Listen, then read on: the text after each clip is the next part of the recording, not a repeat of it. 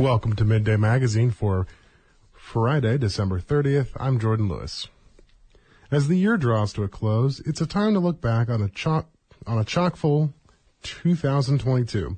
Here's a review of the year's events in Petersburg and around Southeast Alaska, starting with Angela Denning and Rachel Cassandra in Petersburg. It was a very snowy January in and around Petersburg. Municipal workers spent days and nights moving feet of snow from roadways. Buildings at the Petersburg School District sustained $245,000 in damages from heavy snow loads on rooftops. School was closed at the middle and high schools during the first week of January, while dozens of volunteers helped to shovel the snow. Leaks at the schools continued into February, but some areas had to wait until the summer months to be fixed. The small community of Whale Pass on northern Prince of Wales Island was trying to recover from unexpected heavy snowfall there. The community got 100 inches of snow in December, which damaged some buildings in January. Also in January, Petersburg Borough's mask mandate ended. The local law required face coverings in indoor public spaces and had been in place since early November. Also in January, ATVs and other all-purpose vehicles became legal to drive on any street with a speed limit of under 45 miles an hour. The state law took effect in January. Local governments were allowed to opt out, but Petersburg's assembly did not. Police Chief Jim Kerr said that ATVs needed to be registered and insured and would be treated like other vehicles. In February, the first Sitka Festival took place in Petersburg.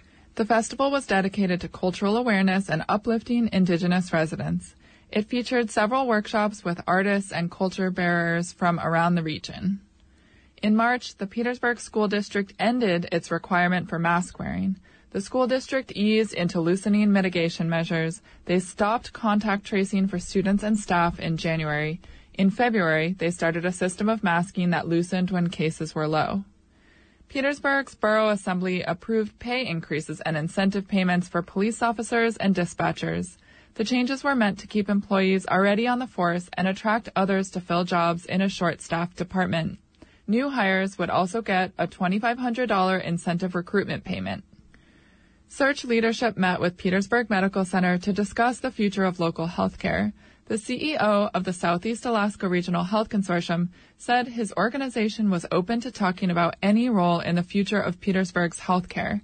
He said if Search became the local provider, it would aim to match or increase health care. However, it would likely have other jobs like IT, finance, and human resource elsewhere. The two organizations said they hope to continue talking. Vietnam veterans and their families in Petersburg were honored at a special ceremony as part of Vietnam Veterans Day. Alaska military dignitaries, family, and friends attended the event at the high school gym. In April, Petersburg's harbor rates increased. Petersburg's Borough Assembly approved a 5% increase to moorage rates, as well as hikes for many of the other fees. It was the latest in a series of rate hikes for borough services. Petersburg's Borough Assembly approved the creation of a task force to look into child care and early education needs in the community. Child care providers and parents had asked the municipal government to take steps to help with low wages and high turnover for staff and lack of available spots for children. The commercial herring fishing in Sitka Sound wrapped up in April with its largest harvest on record. The Alaska Department of Fish and Game estimates the catch totaled over 26,350 tons. Also in April, Petersburg's longtime secondary principal Rick Dormer announced he had taken a job at Ketchikan High School. He finished out the school year in Petersburg before moving. And the U.S. Coast Guard announced its cutter Anacapa was leaving Petersburg after 32 years. The vessel conducted fisheries law enforcement, rescues, and patrols in Southeast Alaska. The Coast Guard planned to reassign the vessel after an overhaul. In May, a young Petersburg swimmer took gold at the Junior Olympics meet in Anchorage. Tori Miller finished first in the 50 butterfly in the 10 and under division.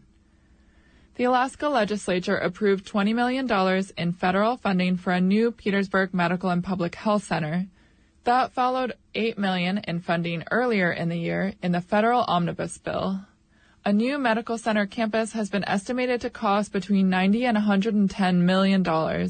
CEO Phil Hofstetter said the funding would be used for the first phase of the project, getting it shovel-ready. that would include a site selection and environmental study and the complete planning and design. And Petersburg met its new middle and high school principal, Ambler Moss, who visited town for the first time. He'd been a principal in the Los Angeles and San Diego area and had also been an educator in Guatemala, Myanmar, and Western Alaska. In June, the U.S. Coast Guard Cutter Pike arrived in Petersburg for fisheries and search and rescue patrols around Southeast. The 87-foot Pike was built in 2005 and had been stationed in San Francisco. It replaced the Anacapa. And after 21 years at the Petersburg Fire Department, Sandy Dixon retired. The borough spent months replacing her as the fire and EMS director, finally hiring local resident Aaron Hankins in the fall. In July, chum salmon filled the OBI Seafoods processing plant. Catches from several hatcheries were delivered at the same time. Cannery workers averaged 17-hour shifts to keep up with the volume they say they'd never seen before. Petersburg's Parks and Rec department started up a triathlon club. The training includes spin classes, swim sessions, group runs, and bike runs. The club held its first annual mini triathlon in October, made up of a 500-yard swim in the pool, 10-mile bike ride on Mitkoff Highway, and a 4-mile run. The summer Dungeness crab fishery took a dive in both harvest and price. The fishery closed 2 weeks early because of low numbers. Prices plummeted from about $4.20 a pound to about $2.80. In August, local police started writing tickets to residents who were ignoring garbage laws. Like most years, bears had been getting into trash. The borough started enforcing its law that requires residents to make a reasonable effort to secure garbage. And the Petersburg Borough formed a housing task force. The group is tasked with looking for solutions to a shortage of available living space. Lack of housing was noted in Petersburg's 2016 comprehensive plan, and it was cited as the #1 workforce problem for Southeast businesses in a 2022 survey. 2 of Petersburg's borough assembly members were unseated in the October election. J. Stanton Gregor served on the assembly for 8.5 years and Chelsea Tremblay for 3 years. The new assembly members are Donna Marsh and Scott Newman. Marsh said she wanted to add a conservative perspective to the assembly, and Scott Newman is a small business owner who hopes to unite the community. Both disapproved of how the borough responded to the COVID pandemic. Also in October, Petersburg resident Don Koenigs filed a lawsuit against the Petersburg Borough and Clerk Deborah Thompson regarding access to borough records. The Borough Assembly chose representation through an outside law firm for that lawsuit. The borough will face a second lawsuit from Chief of Police James Kerr. Both lawsuits are currently in progress. A landslide about 5 miles south of Petersburg caused a power outage on Halloween afternoon. The landslide sent a stack of trees and debris across Mitkoff Highway, the main road on the island. It took out one SEPA pole and damaged a second, impacting several utilities. The landslide took out power lines, a telephone line, and 2 fiber optic cables. Petersburg Power and Light worked with SEPA team members around the clock to make repairs for 30 hours. They had additional support from Public Works and local construction companies. Petersburg saw high in-person turnout for the midterm elections. In the U.S. Senate race, Petersburg voters supported Republican Kelly Chibaka, who ultimately lost the race. In the U.S. representative race, Petersburg supported incumbent Democrat Mary Peltola by a large margin, similar to statewide results. In the House District 2 race, Petersburg chose Republican Kenny Carl Skaffelstadt over independent Rebecca Himschoot. Ultimately, Himschoot won that election and will represent Petersburg and the rest of District 2 in Juneau in January. In November, the Petersburg theater group, the Mitkoff Mummers, brought audiences over the rainbow and down the rabbit hole with their production of Dorothy in Wonderland.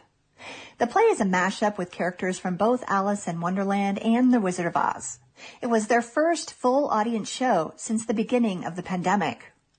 Petersburg High School saw an increase of vaping this year, which they discussed as a community in the late fall. The school is responding by monitoring bathroom breaks and installing vape detectors in bathrooms. They revised their nicotine policies with help from the American Lung Association and are planning to help students who are caught vaping with addiction education instead of punishments when possible. November brought early high numbers of flu, COVID, and RSV to Petersburg and its schools. Many students were out sick, and so many teachers were sick that the elementary school had to cut 4 days of their after-school recess program at the end of the month. They will consider restarting the program again in March. In November and December, 2 swimmers in the Viking Swim Club broke records that go back decades. 10-year-old Tori Miller and 8-year-old Jackson Zweifel both broke swim records in their age classes. Miller for the butterfly and Zweifel for the breaststroke. Petersburg wrestling also saw major victories this year at the state tournament in December. The team came in first for Division II, and senior Kyle Biggers was state champion for his weight class. Petersburg is getting a new electronic fingerprint machine. The machine promises to help the town with law enforcement, hiring new employees, and the child care crisis. It will reduce wait times for hiring workers. In late December, Petersburg's Borough Assembly approved $40,000 in funding to start an early childhood educator incentive program. The funds were requested by the borough's Early Childhood Education Task Force. The money was already earmarked for the task force and came from federal grant money given to the borough for COVID relief. The program will give money to early childhood educators continuing their own studies. Reporting in Petersburg with help from Angela Denning, I'm Rachel Cassandra. In Ketchikan, I'm Eric Stone. It was a year of new faces here in Alaska's first city. Ketchikan Indian community elected a new president, Trixie Bennett, in January. She pledged to increase access to traditional foods. Later in the year, the tribe notched a major victory when an advisory council advanced a measure that would open federal subsistence hunts and fisheries to Ketchikan residents. Ketchikan's school district also got a new leader in Superintendent Michael Robbins in mid-February. The city of Ketchikan hired a number of new department heads, including a new police chief, a new fire chief, and a new ports and harbors director, not to mention a new city manager. And it wasn't just new faces in leadership. As the COVID-19 pandemic faded, cruise ships returned in force after an anemic 2021. Tourists swarmed Ketchikan's downtown berths and the private dock north of town in Ward Cove. One of those cruises reunited a former refugee from Vietnam and the Ketchikan man who secured his family a home in the U.S. It had been 44 years since Mike Harpold granted humanitarian refugee status to Novo and his family, with no real authority to do so. Some other new faces arrived from Prince Rupert, British Columbia, after the Alaska Marine Highway System resumed service to the Canadian port city in June. Ketchikan residents seized the opportunity to road trip through Canada and the lower 48. And still more new faces arrived on the new Coast Guard cutter Douglas Denman, which officially entered service in September after a ceremony in Ketchikan. The retired ferry Malaspina got a new home this year at Ward Cove, where it'll be turned into a museum and education center. It's also housing a couple of new faces, refugees who fled the war in Ukraine. One new face that many Ketchikan residents met this year is Luna. She's a drag queen who read a story to dozens of enthusiastic children at the Ketchikan Public Library to celebrate Pride Month. But the lead-up to the event was marked by controversy. After hours of acrimonious debate at City Hall and elsewhere, Ketchikan's City Council voted 5-2 to allow the event to go forward. And it was a hit. The library had to hold 3 readings to accommodate everyone who wanted to come. The fallout continued into the autumn as a ballot initiative filed shortly before the event threatened to cut off borough funding for the library. Voters outside city limits, though, defeated the measure in October by about 250 votes after an intense and sometimes bitter campaign. Voters also returned Ketchikan Gateway Borough Mayor Rodney Dial to office for a second 3-year term, along with every other incumbent who ran for re-election. But that's not to say that local government stayed the same. Because of some elected officials' decisions not to seek new terms, there are quite a few new faces on Ketchikan City Council, Borough Assembly, and Board of Education. As the economy revved back to life, many Ketchikan residents were forced to reckon with a tight, expensive housing market. Businesses say it's impeding growth, and some residents have been forced to leave their longtime homes. There has been some progress in alleviating the crunch. A package of reforms aimed at making neighborhoods denser passed the Borough Assembly, and a slate of new home sites from the Alaska Mental Health Trust in the Clover Pass area is expected to hit the market late next year. But it's clear the housing crisis is far from over. So here's to a new year, and maybe some new houses. Reporting in Ketchikan, I'm Eric Stone. In Wrangell, I'm Sage Smiley. This year continued the slow move to new phases of normalcy as the residents of Wrangell Island lived through the 3rd year of the COVID-19 pandemic. It was a year of returning traditions like the community holiday potluck and the library magic show. It was also a year of many firsts. Wrangell's first recorded blood drive, the first flight of a new commuter air service to town. The high school cross-country team won Wrangell's first team state title since 1995.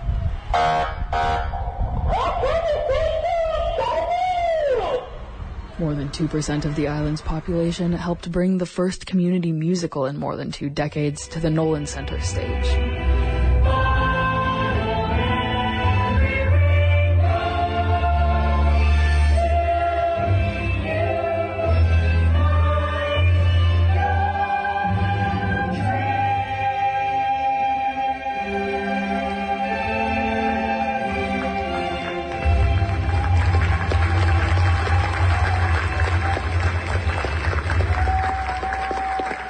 Shoes designed by Wrangell students to show their hometown pride won national acclaim, and $15,000 for their art program after a public vote landed the shoes in the top 5 of a national contest. As the borough government moved to course-correct years of making do with Wrangell's infrastructure, residents saw rate hikes to every utility in town, from water and sewer to cemetery fees. Wrangell's interim borough manager was hired on for the long haul, and together with newly elected Mayor Patty Gilbert, oversaw investment strategy changes and increased communication about borough project progress. Seeking to bolster the island's economic development, the borough government purchased Wrangell's former mill site, one of the few remaining undeveloped deepwater ports in southeast Alaska. Community brainstorms for what to do with the site range from developing a regional recycling facility to expanding Wrangell's Marine Service Center and boatyard. A crew of researchers and artists set out from Wrangell this year to try and find one of the deadliest shipwrecks in Alaska history, and think they found it. The new Wrangell Mariners Memorial received its first plaques after years in the making. The victims of the shipwreck, the Star of Bengal, are some of the many people remembered at the recently dedicated memorial. Another memorial, a scholarship in memory of 2 Wrangell siblings who died in a car accident a few years ago, awarded its first scholarships this year. As 2022 comes to a close, its highs and lows, openings and closings, endings and beginnings also set the groundwork for the coming year. On the packed table for Wrangell in 2023, there's anticipated and much needed housing development, an expanded trail system, and even the potential arrival of the island's first electric school bus. Happy New Year, Wrangell. I'm Sage Smiley. In Sitka, I'm Catherine Rose with our Year in Review.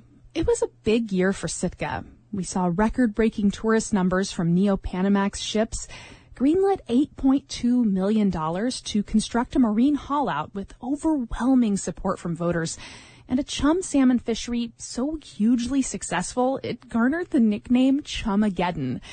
But one thing we're hoping won't get too big, rumblings underneath Cruise-Off Island, because Mount Edgecombe, after 4,500 years of dormancy, seems to be waking up. Cheryl Cameron is a geologist with the Alaska Volcano Observatory who grew up in Sitka. She recalls the moment her brother noticed a swarm of earthquakes beneath the volcano last spring. My brother sent me the earthquake location, and he said, "Cheryl, what's up with this?" And I said, "Well, gosh, let me ask the seismologist." And I asked the seismologist, and the seismologist said, there's a swarm. The AVO then used satellite radar data to determine that the flanks of Mount Edgecombe have inflated by about 11 inches, and subsequently reclassified the volcano as historically active. Over the summer, Cameron and an AVO team installed monitors on the cone, and now it's wait and watch. 2022 was a big election year with lots of big races in the state and across the nation. But locally, it was the departure of Sitka's longtime representative, Jonathan Christ Tompkins, that made headlines. Christ Tompkins was just 23 when he was elected to the legislature, and he did not seek re-election this year. It's been a decade, and I've watched my 20s go by the wayside, and literally every adult life birthday I have had has been in the confines of the Alaska capital. And sort of want to be sure before I get too long in tooth that have the opportunity to have time and space for other aspects of life. Christ Tompkins' seat will now go to former Sitka Assembly member Rebecca Himshoot, a political independent and a longtime school teacher. Sitka also saw its biggest cruise season ever, and while we didn't quite host the 425,000 cruise passengers originally predicted, 380,000 was still a very steep increase from previous years at the private cruise terminal out Halibut Point Road. And that meant the city had to respond by closing streets, rerouting traffic, and expanding city services to accommodate the guests. We even installed several big temporary bathroom trailers on Lincoln Street that could have slept a small family. Nevertheless, Sitka took it in stride, according to City Planning Director Amy Ainsley. We've got small streets, we have some difficult corners, and then we have people who are just completely unfamiliar and on vacation, fully on vacation, not always looking where they're going. And, you know, I know people are frustrated and rightfully so. But I also still see people being cautious. I see people looking out. You know, Sitkans have done a lot to accommodate these extra, you know, these increased numbers and to do a lot to try and keep people safe. And the work to accommodate Sitka's cruise numbers continues as the city braces itself for an even bigger summer in 2023 with more than 500,000 visitors expected. I think we're gonna need a bigger bathroom. Reporting in Sitka, I'm Catherine Rose. For KFSK, I'm Jordan Lewis.